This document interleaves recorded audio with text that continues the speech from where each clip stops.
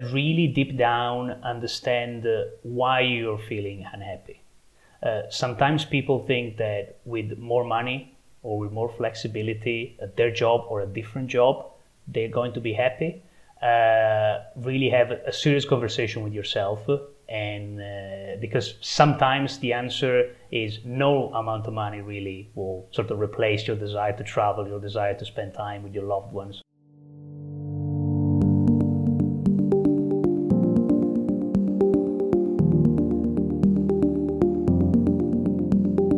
Welcome to the Quit Work podcast, 15-minute conversations with people who have quit their job and gone their own way. I'm Mark, and today I'm talking to Davide Migali, who quit his sales job at a legal tech company to go it alone selling digital photography equipment. Davide, welcome to the Quit Work podcast. Hi Mark, thank you very much for having me today. So I think you started out as a lawyer, Davide. What attracted you to the legal profession? That is true. Although sometimes I try to hide the fact that I have a sort of a legal background. It's normally a conversation killer, and people tend to be sort of more guarded around you. So everything you say can be used against you. So I try not to advertise that much. I was attracted to the legal profession, actually to law rather than the legal profession, as I have discovered later on. Because I've always been interested in at the end of the day, how people behave and how people regulate themselves. All this, the architecture of society is this sort of agreement among different people they don't know each other, they need to regulate themselves. And how, if this, then that, like a sort of a program called for human behavior. That was really the attractive part for me. And I enjoyed a lot studying. I love my university time. What actually happened was the impact with the legal profession itself that I found extremely different from what I expected to. That was the first, maybe alarm bell that I wasn't on the right track and had to change. In what way was it different? Was it's like when people sort of it's like tennis or table tennis, as you know that I'm a fan of table tennis. Like they're not the same sport. Like they it looks similar, but it's kind of different. And you may like both, you may not like both, even if you like one or the other. And especially if you know how to play one, you're not necessarily very good at the other. And for me, it was so different. Everything I've learned, it was hard to apply. Different skills were needed. The reality of being a lawyer in Italy, that was my experience at the beginning. Very long hours. Always available for the client. It was hard, and not a lot of satisfaction. That obviously was my personal experience, but I can tell you that many of my colleagues and former classmates, to this day they feel the same. Yeah. So after probably 4 or 5 years, I had a good career here in what now I'm back in my hometown in Italy, Trieste. And after that, I decided that I needed to change, like a big change. And I changed my settings and I moved to London. And I think you took a job as a sales engineer for a legal software company. So that must have been a big step. I wish that the transition was, that smooth. the reality is how I think sometimes we place ourselves into, we have such limiting beliefs of what we can do and what it takes to do certain things.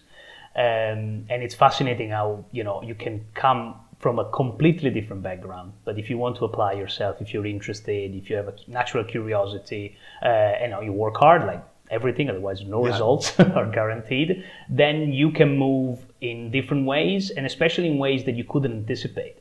For me, that was the biggest takeaway.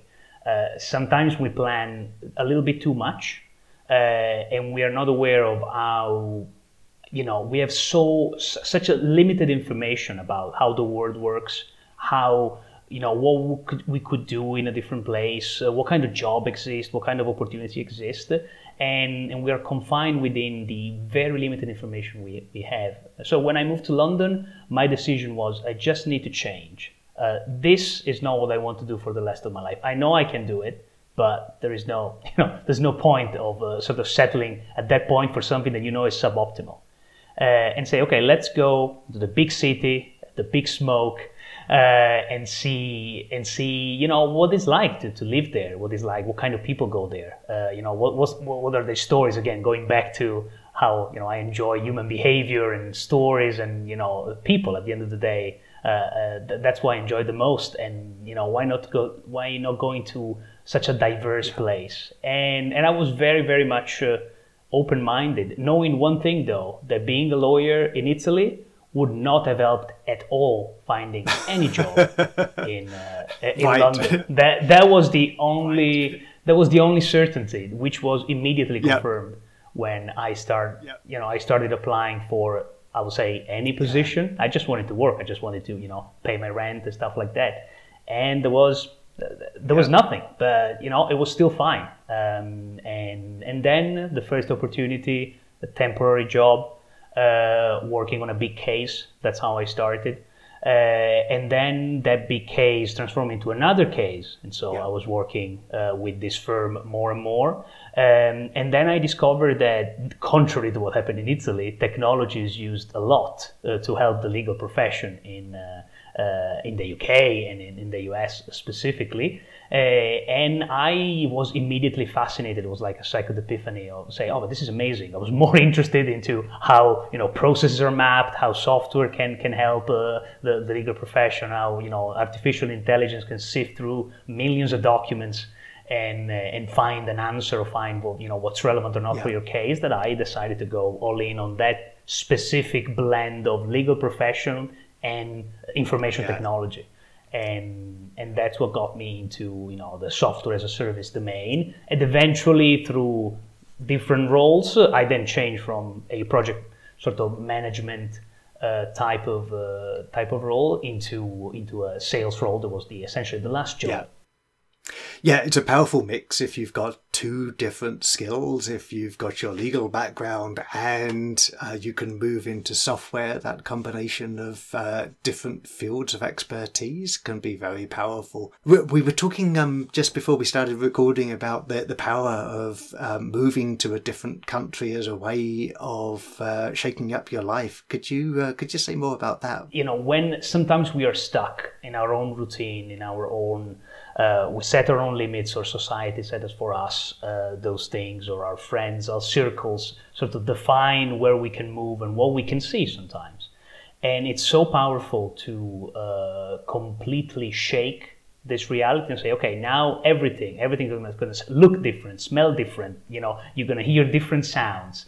Your brain doesn't have the same point of view, which is obviously unsettling to an extent. It's powerful stuff, but it allows you to build and create new connection. And you don't lose the past. You finally get, uncover a little bit of that, dark side of the moon that it's our, what our life and what we could do.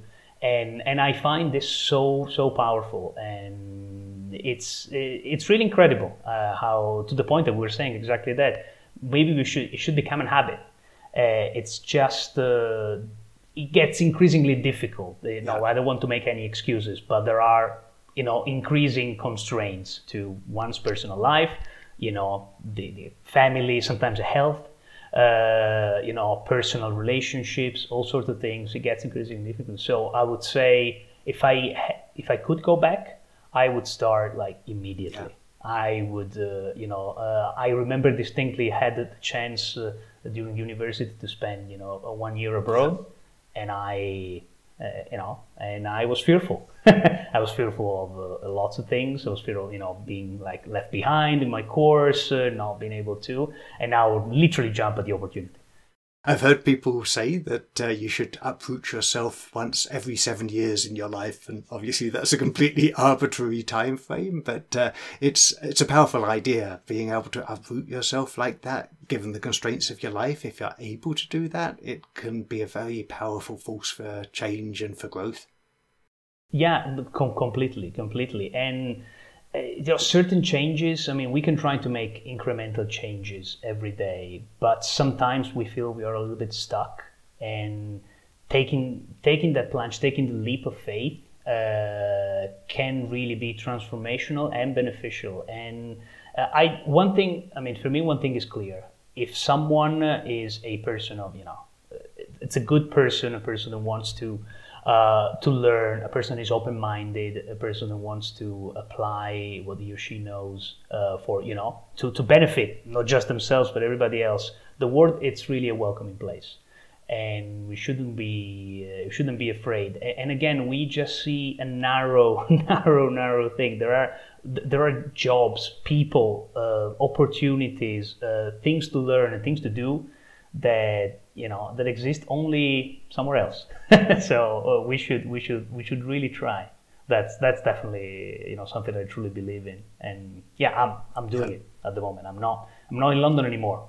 That's right. So let's get back to your sales job in London. As far as I understand, so many sales jobs, they seem to come with the relentless pressure to make more and more sales.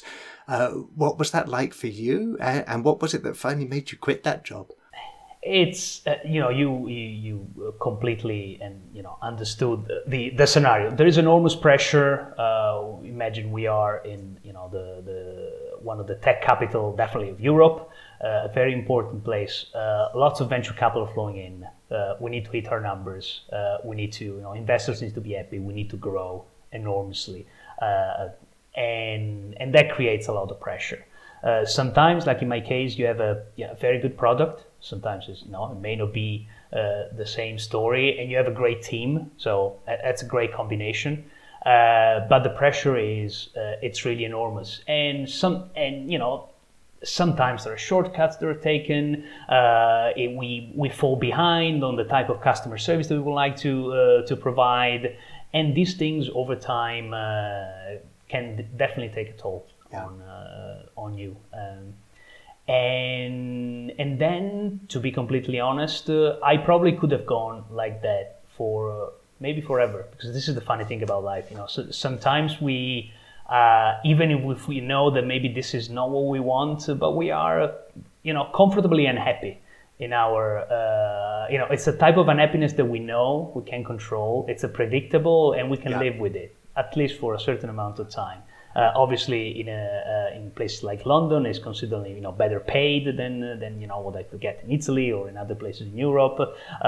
It's a great working environment, a lot of progression. But then COVID happened. That's really the short stories, and I'm just another line into the sort of great resignation kind of phenomenon that more and more people talk about. Sometimes you already know what to do, but you still need that extra push. That extra thing outside of your control that forces you to, I had to stay home. I had to completely, again, change my routine. No more being like in the underground sardine can for a couple of hours per day. You have time to think, and sometimes, and now that you have that breathing space, you reflect. And again, especially at the beginning, it was like death is outside, waiting for you, and you are confronted with your own mortality. And you're like, okay, if something happens to me, do I really will I think of myself, I wish I could have spent a couple more weeks in the office. That's really what I wanted to do. Like, it's not, I don't think that many people will have that type of things. And so from the moment that COVID became really a pandemic, and the moment that I quit, maybe a couple of months, literally my notice, it was so immediate. It really hit me so hard, and I had to take action. I already realized that time was running out for so many reasons that I couldn't hesitate any longer. And when you handed in your notice, when you quit, did you have an idea of what you were going to be doing next? Yes, I have always sort of experimented with retail in a non-professional way, and so I attempted different things, but then I found that digital photography was not only a passion of mine, but also something that could, be profitable enough to definitely be sustainable, and obviously giving me a different degree of satisfaction. Obviously, it's my own business. I always wanted to work, for myself, be my own boss, and grow this type of business. And so the process was fairly smooth. Sometimes I think people put too much emphasis and too much fear. Like, people quit and join every day. It's not a pathological situation of the company. It happens. There are procedures, and if you have always been a professional, people will respect you for that, and people completely understand. Many people, maybe sometimes your manager too, feels exactly the same. For different reasons, they decide not to. There's a degree of empathy that's only if you go through the process you realize that actually people understand, and then you start having conversation with people that really they finally have someone to speak to. They say, I wish I could do the same, but I have XY constraint, or I'm planning the same thing, and I can finally tell someone I have a friend inside. Let's keep in touch. Yes. Once we're both outside of the gate, things of that kind. It's fascinating. I think it's another step to grow. How to terminate an employment relationship and how to deal with it and what you feel, and maybe a little bit of insecurity about what happened. Like uprooting yourself, it uncover a part of you that otherwise would stay covered, and so you wouldn't really know yourself. So I've seen you describe yourself now as more flaneur than entrepreneur. So tell us a little bit. I like that a lot. What's your life like now? I'm actually in the middle of an important business decision because I'm back in Europe. Because again. How can I say? I think people should really follow their dreams and their passions. For probably the most important reason, they realize they're not a dream like as they imagined. Sometimes we leave a job and say, everything will be easier if I did X, Y for myself. I'm a natural, I can be a streamer, not a problem. Money will flow into it. I can create the new Amazon. And there are sometimes different challenges, but there are challenges as well. And one, for me, it was very big, is obviously the impact that Brexit had on retail. And I am now deciding what I want to do, if I want to have my company still based in the UK, with pros and cons, or if I instead want to be more exposed to the European market. Again, pros and cons in that respect. So, but it's important to try these things, because then otherwise we will always maintain a very idealized version of what life would have been. Instead, if you go through it, you're like, you know what, this is better, but you still have to work for it. and it's very, you finally have realistic dreams. In a sense that you understand what it means to follow your dreams truly, and sometimes maybe you didn't really want it, and the only way is to go through it. So this has been a fantastic conversation, David. Thanks so much. Just a final question: is there anything more that you'd say to others who are not happy with their work but don't know what to do about it? I would say be smart about how to handle the process. That's very important. Don't rush into anything.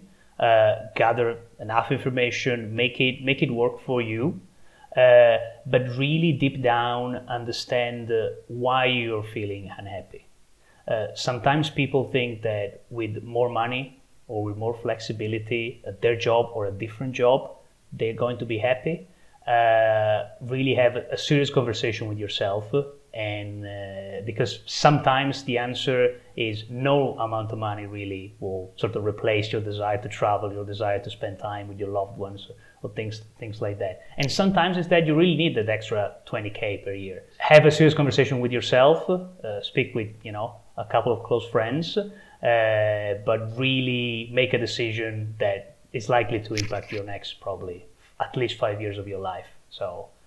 Really dig deeper for the real question.